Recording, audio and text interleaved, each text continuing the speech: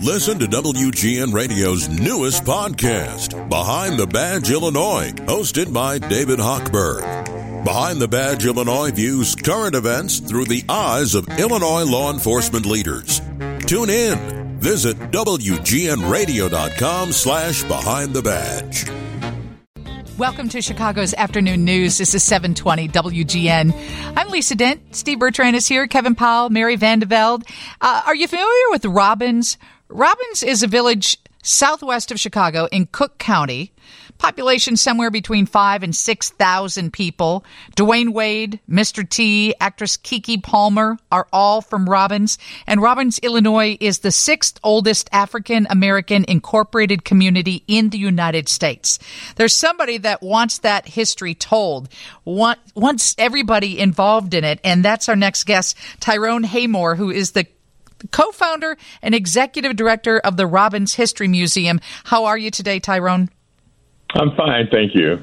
So fill people in on Robbins. I give them just a little taste, but it's an area with so much history. Yes, you're very accurate and in the information you gave. But one of the things that we're really famous for is our historic all-black airport, which was the first in the United States. That was we had the Robbins Airport in 1931. And when you say all-black airport, does that mean the passengers were all black, the pilots were all black, or it was built and designed by African Americans? Exactly what does that mean? Well, a little of both, but mainly it was the black pilots that they had an incredible history with getting started because of racism in the aviation. They had they suffered quite a bit, but they managed to do it, and they brought their airplane and hangar to, they built the hangar in Robbins. Although it was just in Robbins for 3 years, they moved it to 87th and Harlem Avenue, where they stayed until about 1960.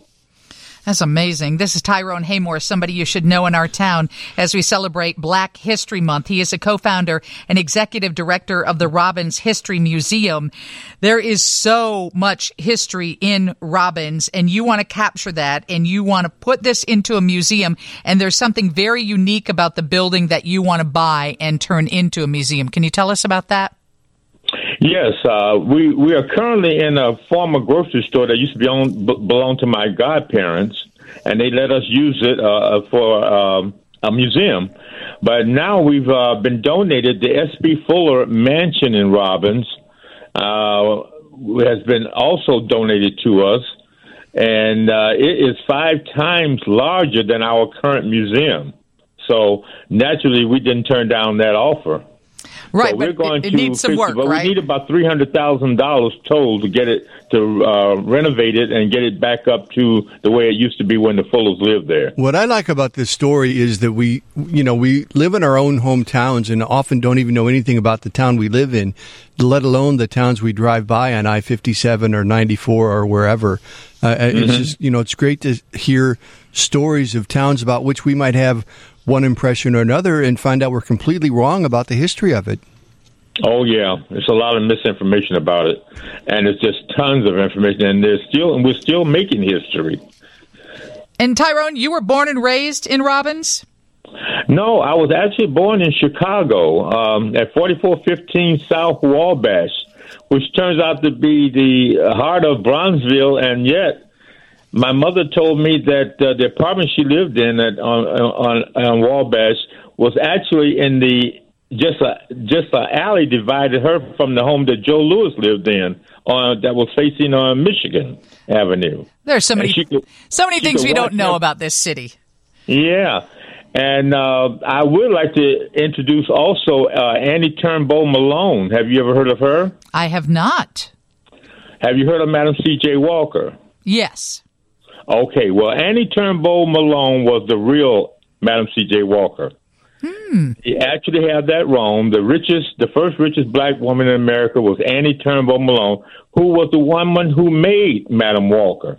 She was far richer than Madam Walker, and we're trying to get that story together too, because she's buried here too at Burr Oak Cemetery, And we've been working on that for quite a while with the people in St. Louis, the museum there.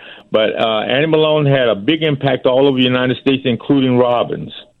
Robbins, Illinois is identified as the most historic black town in America. And on the phone with us is Tyrone Haymore. He is the co-founder and executive director of the Robbins History Museum. You've named a lot of things that have happened in Robbins, and I know we're just scratching the surface of that. But tell people how they can help develop this museum, how they can help preserve this history. They can donate. That's usually what it takes. We need money bad. We did get an $80,000 grant recently from the National Trust of the African American Cultural Heritage Action Fund, but we had asked for $300,000 is what we actually need.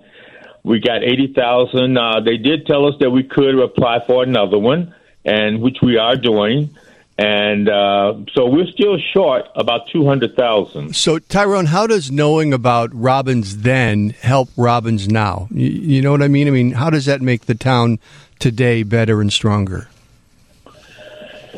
Well, because it's so rich, and Mr. Fuller, if we can back up to him again, the water system in Robbins was one of the things that Robbins benefit. Now, we get water directly from the city of Chicago, but that was really made possible by Mr. S.B. Fuller. His attorneys and his money assisted the Robbins officials in getting a grant from the government to put the water lines in, and that big water tower you see in Chicago, in Robbins, I'm sorry, that's iconic now, is right on the corner from Mr. Fuller's home. So getting people like that, and the other thing is we have a number of movie stars, athletes, globetrotters, and we have not been able to locate them and get them involved with helping Robbins. I'm a little disappointed about that. And but they all have great stories from here. But you know, I kind of fault myself because I was not raised as a beggar. I was raised to work for whatever I had and not borrow, not beg or take anything. I even sent my own self to college. I had two people waiting to help me in college, but I refused because I was afraid of failing, and then they would have spent their money for nothing. So I said, no, I'm going to do like I was taught. I'm going to work and earn my own money and send my own self to college, and that's what I did. It seems so that when you're developing a museum and you have a building like that, it does take a lot of people and a lot of help. So I hope you assemble a team that can reach out to some of these people, because I would think, to answer your question, Steve, that if Robbins was officially designated as the most historic black town in America, that would drive tourism. People would come to your museum. So if you want to help Tyrone Haymore see this museum through completion, it's robbinshistorymuseum.org. And since it is Black History Month, Tyrone, who inspires you the most? Oh, wow, that's a big question. I'm not sure. Robbins really does. I really love this town. Like I say, I was born in Chicago, but I was raised in Robbins from the age of 2. So I was 2 years old.